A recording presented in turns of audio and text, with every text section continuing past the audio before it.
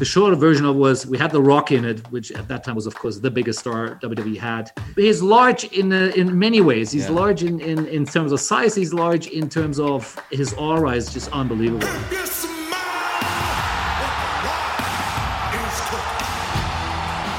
He was one of the main reasons WWE didn't want to come. He wasn't comfortable traveling. So in one of those late night phone calls with the WWE executives, I sort of alluded to that he may be a bit of a chicken or whatever. Well, I didn't say that to him, but the message got to him. I have no idea how. He gets back to the hotel, and I get in the elevator, and he comes out, right? And I'm, of course, introduced myself. I'm Marcus Luer. I'm the promoter of the tour. It doesn't matter what your name is. And he goes, I've been looking for you. I swear, with the eyebrow going up, the whole thing. And I'm thinking, okay, I'm going to get the elbow now. But obviously, he didn't look very happy, right? So he kind of said, well, I kind of heard what you said about me. When you come out and you insult the jabroni beating, pie eating, trailblazing, eyebrow raising, from Los Angeles all the way to Japan, you're getting ready to get your monkey ass whooped by The Rock. And I'm like, oh, shit. Welcome to The Eventful Entrepreneur. I'm your host, Dodge, and I'm the CEO and founder of the Bournemouth Sevens Festival and the revolutionary Event Crowd, our new online events course. On this podcast, I speak to fascinating people who have all lived eventful lives. So if you want to hear more like this, make sure you subscribe, leave us a glowing review, and you can follow me on Instagram at Dodge Woodall. I reply to every single message. Despite rubbing world-famous man mountains up the wrong way, Marcus Luer has carved an incredible role for himself within the sports TV world. He's a proper sports entrepreneur. Through his business, he's worked on television deals from every sport, from football to golf and professional wrestling to tennis. His audience covers 3.5 billion people, and he oversees $100 million agreements involving some of the biggest sporting brands in the world. This episode is filled with great stories and huge business. It's a fascinating insight behind the scenes of an industry we all love. Here is the eventful life of Mr. Marcus Luer. Where are you in the world right now? absolutely. I'm calling in from Bangkok, Thailand. Lovely. Love that place. So let's get cracking, Marcus. You've been in events and an entrepreneur for quite a few years now. You're living out in Thailand. When was your first event that you put on? Yeah, actually, well, let's start when I first came to Asia, which is in the end of '94. The company I ended up working for put me in charge of managing the Asian Basketball Confederation.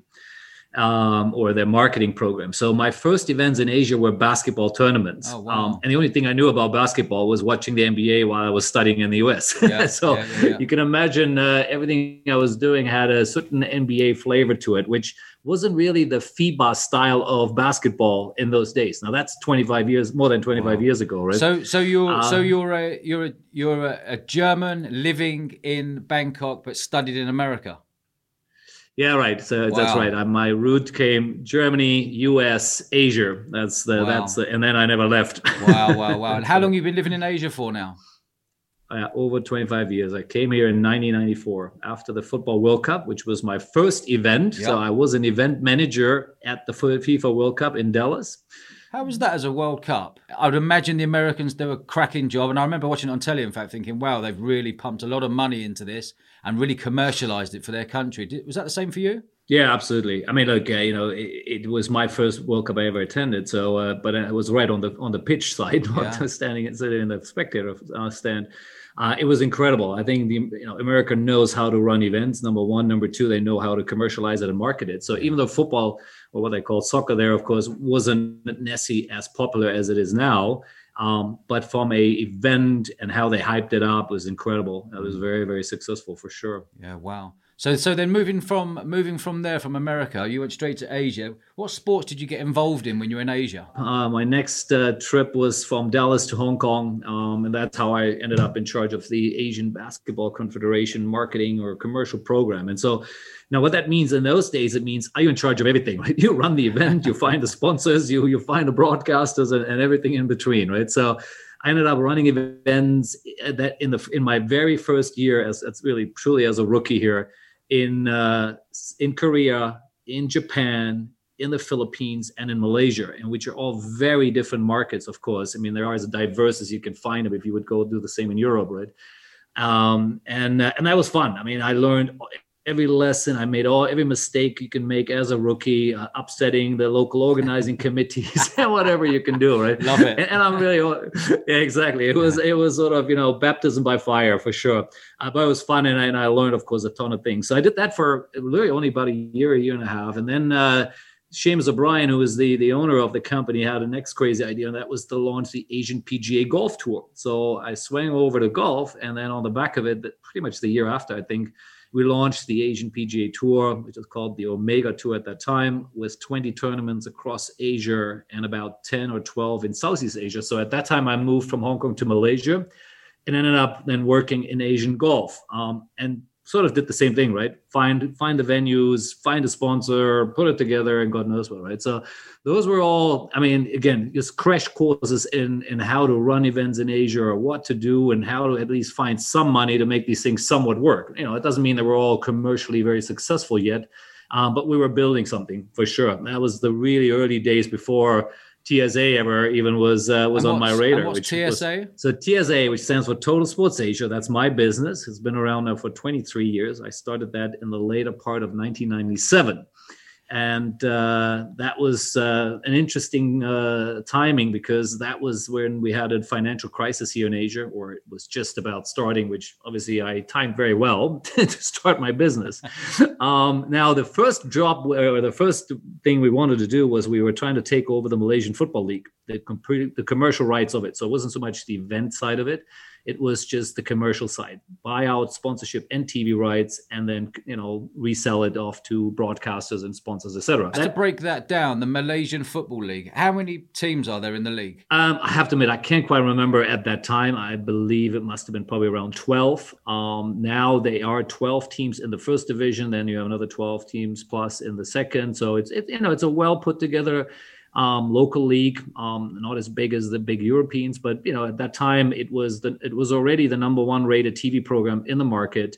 We had done our homework. We saw the numbers, and we saw it was dramatically undervalued. Yeah. We saw there was larger opportunity. So we went in there as a $1 company and tried to buy this. So that was sort of really how TSA got started.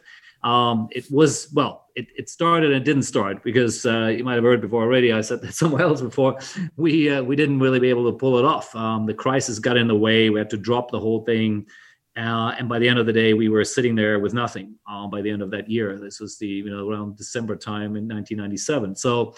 But the idea was to be aggressive and buy these commercial rights. What we then did, and to come back to, what is the first events we did?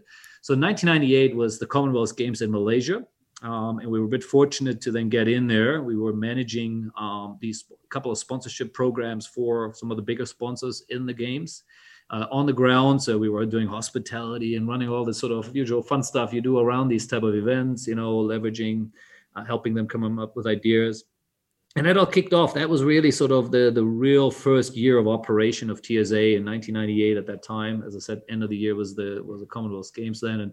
And so by the end of that year, a year later, we had a business. Right? It wasn't anymore just a nice idea, yeah. But we had a little office, and we had a couple of people running around, and people were coming to us, and we're doing stuff. And so then in 1999, again, 21 years ago, we started the KL Marathon. So this is sort of a typical example of me, who I've always studied, and I was always looking at what was happening around the world, and how things are growing there, and what can we do here in Asia, right? And so at that time, I saw at least, how marathons around the world were growing like crazy, right? And, yeah. Not just Boston and New York and London, but, it really was a big thing already. Well, Asia hadn't really, started there yet. It was still a bit out of a few thousand people running, but it was all very amateurly run. So I figured, hey, that's my space. We can run one of these things. We'll build a nice new franchise. Yeah, it sounded like a good idea. Yeah. So we got this baby started in 1999. We had a few sponsors. I think Malaysian Airlines became the title sponsor of it. But even though we worked very hard on it, and it ended up being a great event. We had probably on our first event, we had close to 10,000 people participating. It all looked great on paper. We lost some amount of money on it. And we did another year, and in year 2, and then I kind of realized, you know what? We were at that time then doing a lot of TV business and other stuff. There was a lot of easier things to do than running these damn events. Okay. The thing is with a marathon though, there's no secondary spend. It's literally paying for you to go. They want to do the marathon, but there's no secondary spend. There's no bars. There's no entertainment. There's nothing that goes with it. You're just dealing with sponsorship and people paying to go there. And I think that's the difficulty in those kind of events. So moving on from that event, did you feel like you were the pioneer of seeing opportunities coming into this world, which maybe they weren't as sharp as what you were visualizing? Yeah, definitely. I mean, look, there was not even a handful. I mean, there was a couple of agencies like us out there, right? Of course, my previous agency, Seamus, and what he was doing, but that was always very focused on Asian type of events or Asian properties, right? Football, basketball, golf, etc. Then you had a couple of guys like us, like me, again, maybe coming out of the UK or Australia, wherever they came from, and they were bringing in, let's call it international events, ATP tournaments or certain other things where you would take an international license to bring something into Asia. So I think we were all finding our own spaces and our own regions, right? I mean, Asia is a large place, right? So just because you know how to do it in Hong Kong, that doesn't mean you can automatically do it in Malaysia or Singapore. I mean, look, when we talk Asia, we most of the time don't refer to the Middle East, although if you're talking Asian football as example, or the federations, Middle East is part of Asia, right? So the AFC covers everyone. Otherwise, when I say Asia, I mean starting up in Japan, coming all the way down to basically Indonesia, right? And then on the left, you would have the Indian subcontinent, right? So we're dealing with 3.5 billion people roughly. So the way I would separate them out. So you have North Asia, which is really, and I'm talking about over the 20 years, right? The most sophisticated markets there was Japan and Korea, of course. They were already way ahead of the rest of the world to some degree. Then China was obviously 20 years ago starting to kick off, but nowhere near of what the giant it is now, right? For sure, China is the biggest out there, of course, now. The Indian subcontinent was always very cricket and obviously had its own sort of in its games, which it was focused on. And then you have Southeast Asia, which is 650 million folks on its own as well, which are 10, 12 countries here. Wow. Yeah, so it's twice the size of Europe. Yeah. And so again, you have everything from Malaysia, Thailand, Philippines, and Indonesia, of course, as the largest here, Vietnam, and then smaller like Laos and so on, right? Cambodia. Yeah. So that's the blocks, right? Okay. That block is very much a football block, right? Yep. It's all about football. Yep. China has a mixture of football and basketball. India, as I said, is very cricket. And then the North, the Japanese, the Koreans, they love their baseball, their football and basketball. Yeah. So you have very interesting dynamics in terms of sports, which you would look at when you look at these regions. So where did you see the opportunity then? When you saw this huge picture and thought, right, I've got to find a niche. Where did you see your niche? Yeah, so our niche was probably less focused on sports, but first of all, we ended up, and again, this is sort of when people always talk about, you make your luck or you sometimes you are lucky with certain things. So how we ended up in the space, which made us a lot of money as well as then got us into this sort of area, was the TV world, right? So we had done a couple of smaller TV business deals in Malaysia.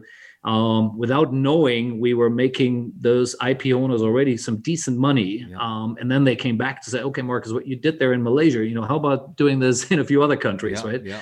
And so that's how it really started, that we ended up being WWE's main agent in the media business. Is the World Wrestling... As in the entertainment group, right? So, okay. And they used to be the WWF. Correct. Yeah. So when we were representing him, it was the WWF, and then I think somewhere in the middle of our deal with them, they had to change the name because they lost a lawsuit against the World Wildlife Fund. Yes, the that's Panda the Bear one. guys. That's the one. So they had no choice. They had to change the name. It was sort of a bit of a messy, setup as you can imagine at that time. But so WWE came to us, and they were making very little money here in Asia, and we didn't know that, of course, right, at the time. We started making some decent money in a couple of small markets, and they came to us eventually saying, "Look, can you do this for the whole region?" And we came up with of course we can, exactly, like you would, right? Not that I had done a single TV deal in Japan or India or China or wherever, but I go, no problem, bring it on. Exactly. So we jumped really like a bit like how I started in Asia. We jumped right into the deep end without looking and checking the height of this thing.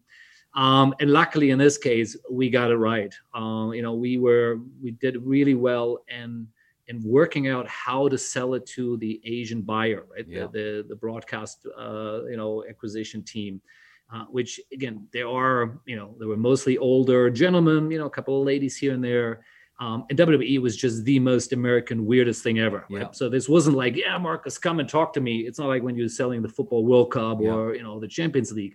They didn't want to talk to me. Basically, I had to kind of force myself into these meetings or use whatever tricks there is, right? So this wasn't like, oh yeah, I had the greatest product and that's how we sold it. It was the opposite. They were making no money here, so every dollar we were generating was additional dollar straight to the bottom line. Love it. Right? And so we did $150 million worth of that in 8 years. So you turned over $150 million for the WWE. Yes. Alone. Wow. Yes. And you take a percentage of that. That's right. It was a very good deal. That's the deal of the century, isn't it? We want a piece of that. It was a deal of the decade. Yep, that was the deal of that decade for sure. And here was the part which is really interesting. So, ISL. Remember ISL, the big boys who existed in the in the 80s, 90s, and they owned they owned the commercial rights to the Football World Cup, the Olympics. It was the largest agency outside of IMG in this space, right? Yeah. It was created by Adidas, the founder of Adidas, right? And so they had a small office in Hong Kong at that time. This was sort of, as I said, about 1999, 2000. A year later, it went bust. So that happened. That has nothing to do with it. So anyway, ISL, as I said, represents the biggest brands in the world from the IOC and FIFA. But a gentleman, which was an ex-colleague of mine, Charlie Charters, in Hong Kong at that time, he had a bit of an eye or an ear for WWE, and he was, getting in there. He managed to get the rights to sell it. And then his bosses basically told him, "No, you know what? We don't want to be associated to this American thing," right? And I swear to God, I love it. And then so Charlie goes, okay, so he's talking to the guys from WWE back in the States, and they're going, well, Charlie, okay, great. Now, do you have anyone else? He goes, well, talk to Marcus. He's a smart guy. He's a young, ambitious group there, and I think they can help you. So that's how we then landed with this, and then ran away with $150 million. Happy days. So that was over 8 years, was it? Give me an example. I love this story. Give me an example of that first deal that you cut for that year one. What did that look like? $23,000 for 13 episodes in Malaysia. Okay. It took us almost a year to do because WWE doesn't sell small deals. Yes. They only go, you buy 52 episodes the whole year, or you buy nothing. Yeah. I only wanted to buy 13 episodes because I had a sponsor who wanted to put it on air, which at that time was a cigarette company called Winston. Yeah. And so I didn't want to buy 52. I said, I can't do it. We don't have the money for it. Too much headache. Yeah. Correct. Yeah. So we ended up eventually, after a complete back and forth where ISL was initially our counterparty, they disappeared. Then they gave the rights to their video agency, the guy who sells at that time hard video copies. Right? That was the guy we were then dealing with out of the Middle East. So I had no clue what we're doing, and until basically everyone just gave up, and I finally started talking to the guys in the US. And then, okay, you know what? We'll find a way to do it. We somewhat believe your story, Marcus. So we took that product from zero to the #1 rated TV program overnight. In what countries? In Malaysia. In Malaysia. So, wow. And what's the size of Malaysia?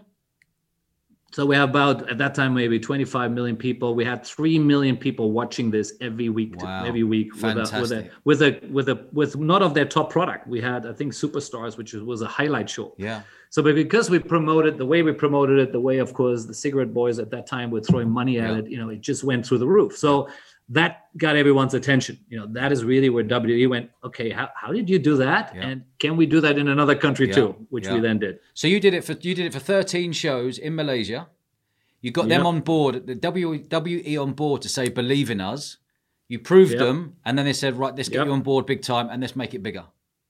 Correct. Fantastic. Yeah. Basically, they had a deal at that time with one of the regional platforms here. I think they were called Star Sports at that time for, I guess, a couple $100,000. And they basically asked us, what do you think should be the value for if we and when we renewal? And they had all the good product, right? The Raw and SmackDown, etc. And I came up with a number which was probably about 3-4 times larger than what they were paying. Yeah. So of course they go back to Star Sports, and Sports were telling me, "You guys are nuts. We're never ever going to pay this." Yeah. So they came back to me and said, "Marcus, well, they're not going to pay for this. Do you really believe you can pull this off?" And I said, "Let's give us a business plan or give us some numbers," which we forecasted, which I thought was aggressive. Yeah, exactly. Well, we did a bit more homework on it. It wasn't just completely plucked out of the air. But the fun part was that we blitzed that forecast with the first deal. Wow. Have some of that. Love it. So, yeah, exactly. So our first deal was actually in Japan, where no one believed we could do a deal. Everyone was telling us, be careful. It's, wrestling is managed by the Yakuza. You guys are going to get killed. And literally, when we were walking around it was like the blind leading the blind. And even I went to the Japan World Cup, and literally no one speaks English. Yeah, exactly. So I don't know how you managed to cut that deal. Fair play to you. Well, no, it was a good one. So in Japan, actually, they don't have street addresses, right? So it's not like in a normal country you go to this office here and here's the address. It doesn't exist. Yeah. They just have these suburbs or whatever, these regions. So you get always dropped off, and then you go, and what am I going to know? It's unbelievable. I mean, it was some crazy stuff we did, but we always found a way. And whether that was Japan, actually, our single largest deal we ever did was in India. Okay. India was the largest deal we ever cut. And how many people? 1.3 billion or something? Yeah, a little bit like that. And how many people in Japan? Japan has 100 and something million, 110 million. Is that right? Right. So India is another great story with WWE, which also links a bit to the world of the event side again back there. Right. So we did our first deal with a new broadcaster in India. Chris McDonald is the gentleman's name who started the company they called 10 Sports or Touch TV. So Chris was an American running the show there, and of course he knew WWE and he knew the power of it. And WWE in Japan, in India till today is hugely popular. It's the only product which comes anywhere near TV ratings to cricket. Wow! And it's because WWE is consistent, right? Every week it just shows up, So he knew that, or at least had the hint of it, I guess, and he took the rights for it, in a very large deal already. When the first one we did, and the last one we still did was about a $50 million deal for that country. About I think it was a 4 or 5 year deal, so let's say 10 plus million. So a just year, to break that down. So if you cut a deal with someone in India, is that just broadcasting from the US, the WWE, when they're doing their wrestling in the US, that people in India can watch it on telly? Correct. Yeah. That was it. It's not bringing any of the wrestlers to India. No. Okay. Correct. And is that the same with Japan? And is that the same with Malaysia? Yeah, it was the same way everywhere. All we did at the end of the day, initially we were the TV agent, right? Our job was go broker these deals. Yeah. Now, what we then figured out very quickly is that to increase the value of these games, of these deals, not just you go in there and you do a little 5%, 10% renewal as it used to be in the old days. Yeah. To really pump those numbers up, and that's how it exploded in India, is you have to bring people in, meaning you have to get them to touch the product, right? And that's, of course, later when we talk about how the Premier League does that here with the teams coming. So we figured, okay, guys, we need to bring a tour here. So WWE at that time had not toured Asia for probably more than a decade. So It wasn't like, we really want to come to Asia. They were making a lot of money in the US at that time. It was a very hot market. So, moving a whole talent out and doing it here, it literally cost them money than it would add money, right? Yeah. So it wasn't the thing. So anyway, initially we managed to at least get some talent out, right? So we had a couple of the bigger names or retired names coming here. Hulk Hogan? We didn't have Hulk Hogan, but we had, blanking out on the name at the moment. But anyway, we had Big Show. We had, a few other guys, so, which were good stars, and we toured them around. And that helped every time we brought them in. And then we, of course, went and meet with the broadcasters. We met with other folks. We got tons of publicity, front pages. If a guy like Big Show arrives, he's huge, and you drag him around India. I mean, that you can't miss the guy, absolutely. Right? Yeah. So we took him to the broadcaster. We took him all place. So that already worked well. But to me, it was also clear, but untested or unproven to some degree, of course, that if we bring tours, it could get even much bigger, which we then eventually were able to convince WWE finally in 2001. They were finally going, okay, fine, we're going to do a tour in 2002 in March, right? Was the first when it was. Fortunately, if you remember, 9/11 happened, obviously in the later part of 2001. So now the whole of the US is obviously freaked out, shocked, and the whole world is in some degree. And so all of a sudden traveling was a bit like now. It's like, oh, we don't want to get on planes, or, we don't feel we're safe, and God knows what, right? So we had lined up the tour was Tokyo, Singapore, and Malaysia, 4 days back to back.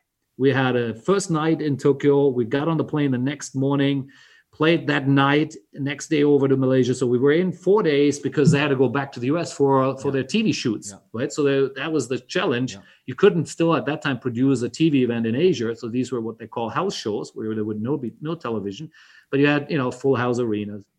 Anyway, I mean, we can talk a whole podcast just on that tour alone, but the shorter version of it was we had The Rock in it, which at that time was, of course, the biggest star WWE had. And he was also promoting Scorpion King. So it was his first movie, had just come out. So it was huge, of course, on so many levels. And here again, it's just so great stories, right? Our broadcaster in Japan said, look, if you guys sell 4,000 or 5,000 tickets, you're going to be happy. And I'm like, no, we're going to sell this out. Yeah. And we did. What was the capacity? We filled up Yokohama Arena with about, I think, 15,000 people or whatever the capacity was at that time. And we were able to get in there. So it was sold out. We had a line around the venue, people lining up to buy merchandise. We sold probably almost $300,000 or $400,000 worth of merchandise outside the stadium. Yeah. People lining up for 2 hours to get a bloody just for The Rock. I mean, it was for everyone basically. Whatever you could basically get your hands on it. So incredible experience. Crazy stuff happening with me and The Rock. Interesting story there. I had kind of. How big is he? He was. How big is he? Well, he's large in many ways. He's large in terms of size. He's large in terms of his aura is just unbelievable. Actually, he really is nice. He's a very gentle giant, which most of the WWE guys are actually. There's a couple of guys you always have a little ego, but a majority of them are really good guys, right? But here's a funny little story with him. So he was one of the main reasons WWE didn't want to come. He wasn't comfortable traveling. So in one of those late night phone calls with the WWE executives, I sort of alluded to that he may be a bit of a, I don't know, maybe I'm sure what word I used, chicken or whatever. Why wouldn't you want to come, right? I said, Tokyo is safer than New York. You didn't tell him that, did you? He's a chicken. No, well, I didn't say that to him. But the message got to him. The message got to him somehow. I have no idea how, right? So all of a sudden, he arrives, he comes in, he's in the plane. I didn't see him when he comes out of the plane. He gets back to the hotel, and I get in the elevator, and he comes out, right? And I'm, of course, introduced myself. I'm Marcus Luer. I'm the promoter of the tour. And he goes, Marcus Luer, I've been looking for you. I swear, with the eyebrow going up, the whole thing. And I'm thinking, okay, I'm going to get the elbow now. Or I don't know. Of course, I have no idea. What did I do, right? But obviously, he didn't look very happy, right? So he kind of said, well, I kind of heard what you said about me. And I'm like, what did I say? Oh, I was like, oh shit. Right. So of course I kind of explained it. I said, look, I just really wanted the guys to come. We've done all this work here. We had all these fans lining up. We had sold tickets, and it was just, I just had to find a way to get you guys over the line there, and apologize whatever I might have said, which came across the wrong way. So anyway, he said, hey, never mind. Anyway, so by the end of the tour, we had a great relationship. He loved what we put together. He wrote us, nice personal notes, and just, I had a fantastic time. Every stadium was sold out to the roof. The fans adored him, and I mean, he is a rock star, as they say. Absolutely. So that was your bulk of your business, cutting that deal very early, bringing them on board, using your initiative, seeing an opportunity, being a good middleman, putting America in contact with the Asian world, getting a piece of the broadcast rights and getting your percentages. How long was the longest deal you cut for? Yeah, no, it was our largest was 5 years, I think. That was the one in India. Majority were probably at least 3 years, if not longer. So now, you know how it is. Initially, when broadcasters sort of test a product, they're happy to maybe do something shorter or don't want to risk. Once they realize, okay, I better hang on to this thing, then of course they want to be there longer, right? I mean, when we were doing a deal in Korea, I had the broadcast executive camping downstairs in my hotel, trying to see me because they knew this was so hot right now. So during our time, we created a massive buzz across the region. We created these major events, and then of course they hear the stories, right? One broadcaster talks to the other at Sportel or whatever, and they're going, wow, WWE this, WWE that, and so it's just one thing led to the other. So, and at the end of the day, we worked ourselves a job. I mean, that's the sort of not so fun part to it, as what happens to agencies. Yeah. We were making WWE so much money, and of course on the back of it, we were making a lot of money.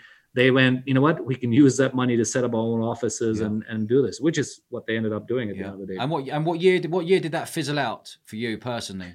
Yeah, so the deal stopped, I think, in 2007, 8, but we were still getting paid for another 5 years because, as I said, certain deals were running much beyond that, right? So it was a good way for both sides. I think, we still made a lot of money, and we had a bit of a, fallback position, like when you get relegated from the Premier League. Yeah, a little parachute payment. We had a little parachute payment there. And so that worked well for us, I think, as an agency. It allowed us to, rejig a bit. And of course, broadcast was our thing. We knew how to sell at that time. We had the relationship. So we sold everything else, South American football, US Open tennis, and God knows what, badminton and table tennis. So we were, Such opportunities, Marcus. Such big opportunities in that Asian market for someone like yourself to go in there and go, I've got the world at my feet here. Everyone's doing it in Europe. Now I'm going to be doing it in Asia, seeing what sports I can bring into these different countries. It was fun. Yeah, I bet it was. Have you found that you've noticed since like 2008 when that dried up, the WWE, and the time's going on? Obviously, there's going to be more and more competition competing with you in this marketplace now. What was your next step? What did you do in 2008? I need to find a new sport, or I need to find a new opportunity in these different countries. What was your next move? The way I call it TSA 1.0, and now we're at TSA 5.0, right? Yeah. So 23 years, we have different segments of this company. And so WWE was really our 1.0 for sure. It was an amazing ride we were on there. And so what we then pivoted into was really very aggressively marketing additional media rights, right? We just went after everyone, right? If you go to someone saying, I've just made WWE $150 million, would you like me to do something like this too? You have a reasonably convincing argument, right? Yeah. And so we ended up with that. And for a while, we had a very strong record sport portfolio, as I said, tennis and badminton and quick squash and table tennis, you name it. So that was sort of a big part of it. But what we were also doing at the time is we were going broader, right? I never wanted to be just a media agency. In hindsight, I probably should have done that. It would have made me probably a lot more money, like some of my colleagues who were just focused on selling TV rights. But it was boring, to be honest. Yeah. If you figure out how to sell one product, it's not that hard to sell the next. And so it wasn't really what got me excited, right? So we started dabbling and dabbling is maybe the wrong word, but, we started investing in new things. And that was events. In some cases, it was trying to create our own IP. In others, it was maybe, building up the whole sponsorship division. So again, once you deal with all these rights holders or IP owners globally to say, hey guys, I've just made you a bunch of money in TV. How about I sell some sponsorship for you? Yeah. Again, not a very difficult conversation, right? So somewhat the business evolved always on the back of the relationships we had, right? And we actually at one point in time, we had the national team rights, the TV rights for the Italian football team and the Spanish team when they were world champion and Euro champion, right? So again, great teams, Perfect. Big names. Yeah. And so we were selling their TV rights. That was still when it was, loose. Each federation had their own rights rather than how it's now. And so that we then also say, hey, how about, why don't we do some licensing deal you want to be associated with a world champion or the European champion and stuff like that? Of course, companies always have that interest, right? So, I'm the official partner to the Italian football team in Thailand, in China, or in wherever, or maybe in the region, right? So it's not a global deal necessarily, but I'm now allowed to say, I'm the official telco of the world champion in Malaysia. Okay. Right? Something like that. So you would get a sponsor to come in as the official sponsor purely for that country. Correct. Wow. Yeah. So we did, give you a real example. We here in Thailand, we had a company called Big Cola. Big Cola was a, let's say, second tier cola brand, right? Competing with Coca-Cola and Pepsi in the market here, but on a sort of lower level. So we partnered with them, or we put them together with the England FA during the 2010 World Cup at that time. So it was a really cool deal. There was a lot of branding of the national logo, a couple of player images on the bottles and the cans, etc. And we grew their market share by 7% with that one campaign. Lovely. Each percent point is sort of 20 million US dollars worth in this country here. Yeah, wow. Right? So that, again, and the whole deal maybe cost less than $1 million to do for them, right? So it was very, very profitable for them, and of course it made us look pretty good too. Right? And what percentages were you working on, say that £1 million deal? Yeah, so we would have paid. I have to admit, I don't recall this one. But normally at that time we were still getting about 20% commission on your sponsorship deals. It's lesser now. It also depends, of course, the size of the deal. You still probably get a little larger percentages when you deal with this sort of $1 million size. If you go to Man United and you're trying to make them $5 million, they'll give you less than 10% now. Yeah. Right? So again, the margins and the numbers have definitely shrunk over the years. Did you ever take the risk yourself, where you didn't work on a percentage? You said, you know what, I'll do this deal. I'll give you £1 million up front, and let me go and sell it, and you can go and sell it to other sponsors for 1.5, 2 million, 2.5, etc. Less in the sponsorship space, but yes, big time in the TV space. So the sort of nice, let's call it commission-driven deals disappeared in the TV world very early. So WWE was really probably one of our few where we were that way. In the TV world, the IP owners, they like guarantees. They go and pay me guarantee, put as much money on the table as you think as you can afford, and then you make your money over and above. So yes, in the TV world, we constantly did this, and we got it right most of the time, and we got it wrong a few times where we burned nice holes. Yeah, perfect. Let's move on to a bit of English football, or Liverpool or Man United. You ever been involved in any deals with those boys? Yeah, again, we've worked with most of them, which you just mentioned. Many of them were more television and or sponsorship related. So we represented Barcelona's and Real Madrid's TV rights. We've done licensing and sponsorship to Man United, Liverpool, Real Madrid again, Barcelona as well. So now in terms of the event side of the business, we did something. The biggest one we probably did world of football was Bayern Munich. We brought them to China in 2012 for a tour against Wolfsburg. So it was the first time ever that you had two German teams playing in China. It wasn't an official Bundesliga match. It was a postseason match. But again, normally in the old days, it was always whoever comes in, you play the local team, right? Whoever is the local team from that country or city. Whether it's in a country like Malaysia, you would play the national team. If you go to a city like China, of course, you would play maybe the local club team there, right? So that was the standard order, which we kind of broke here in a sense. And now you see, of course, you have the International Champions Trophy, which is always the big teams playing each other around the world, right? And so by that time, that wasn't as common yet. So we did this. We had Volkswagen as the big sponsor. Volkswagen China put a huge amount of money behind it. They, of course, are the sponsor of Wolfsburg and a sponsor of Bayern. So you can see with the connection there already. It was very successful. We pulled that off in 2012. We had looked at these tours over the years many times. We've had and put in bids again, where yes, you would say, I guarantee you X millions of dollars to come here. Again, on the back of it, doing your math on how many tickets you would sell, how many sponsors you would have to sell, and maybe some TV money if it was still available, and et cetera, right? And interesting enough, we never won any. We either were outbid by someone else who was more aggressive, and or we just didn't feel it was worth it. Again, because like you mentioned earlier already, it's a one-off thing, right? Yeah. You either make money at that event, you have a great day and you walk out fantastic, or you just bought yourself a very expensive ticket to watch a game. Yeah. So give me an example. Someone like Liverpool going to, I don't know, China on a pre-season. How would that look? For the Liverpool team, they must be saying, right, you pay us 10 mil, we'll come there for 3 games and then we'll leave. Whoever pays that money, is that a wonderful knock-on effect for the local community, for the city, for the country when that club leaves? Or is it sort of a smash and grab? Look, I think, again, to be fair to the teams, there is both of it, right? On one side, if someone is willing to give you that much money, why would you not grab it, right? I mean, it'd be stupid not to do it, right? Yeah. So you can't blame them that they do it. And of course, at the same time that they come there and have an opportunity to connect with the fans and touch and feel and do all the stuff they should be doing, makes complete sense as well. And a bit like my WWE story of that drives TV broadcaster engagement and as well as stuff. Clearly, it's interesting for the teams as well, right? Because they get a large, of course, of the revenue which is generated out of these markets, right? So I think that that's a self-fulfilling prophecy which works for sure. And the Premier League has done a much better job than any other league in the world, in Asia in this case, right? The NBA has done a great job with a similar way in China. But if you take the Bundesliga or even the Italians or others, they've never really matched that, right? So the Premier League teams have been doing it for decades.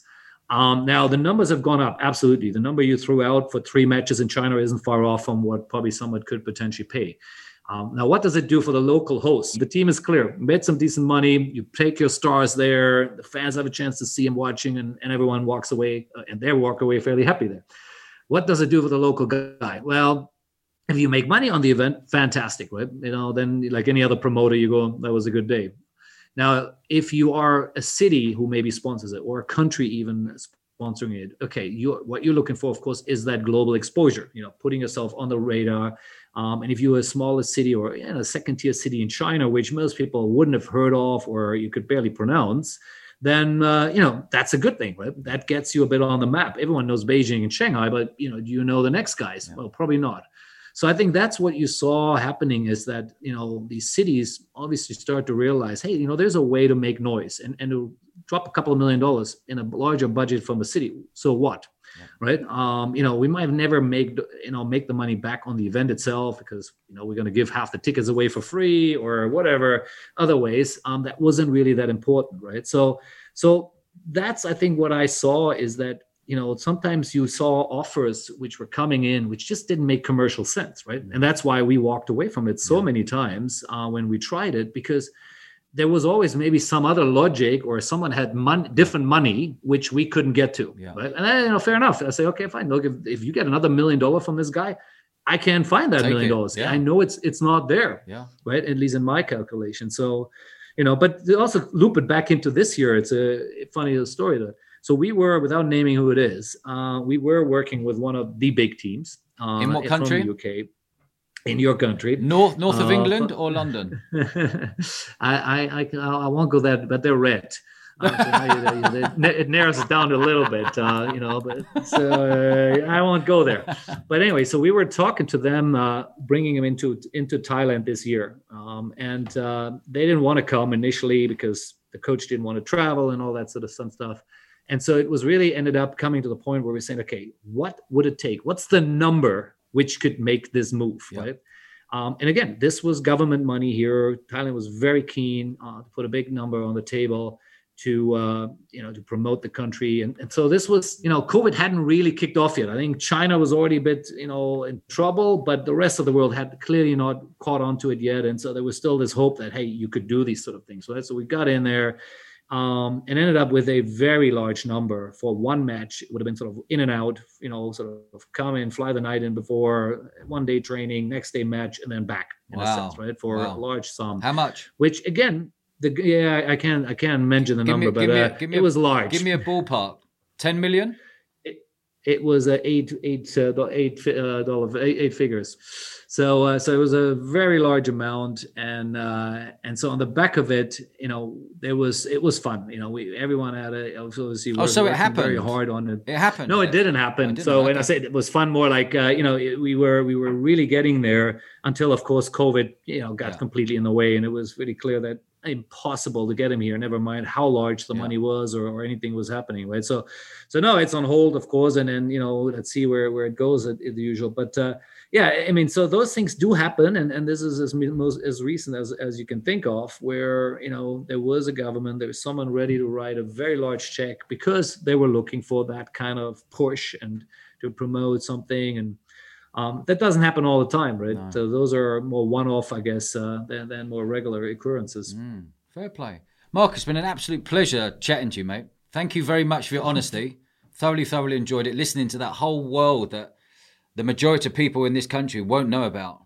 It's been very refreshing just to hear everything you're saying. Thanks for having me on, and maybe we'll do it the other way around next time on mine. Absolutely. You're a gentleman, Marcus. Thoroughly enjoyed it, buddy. Stay safe. Take care, mate. Cheers.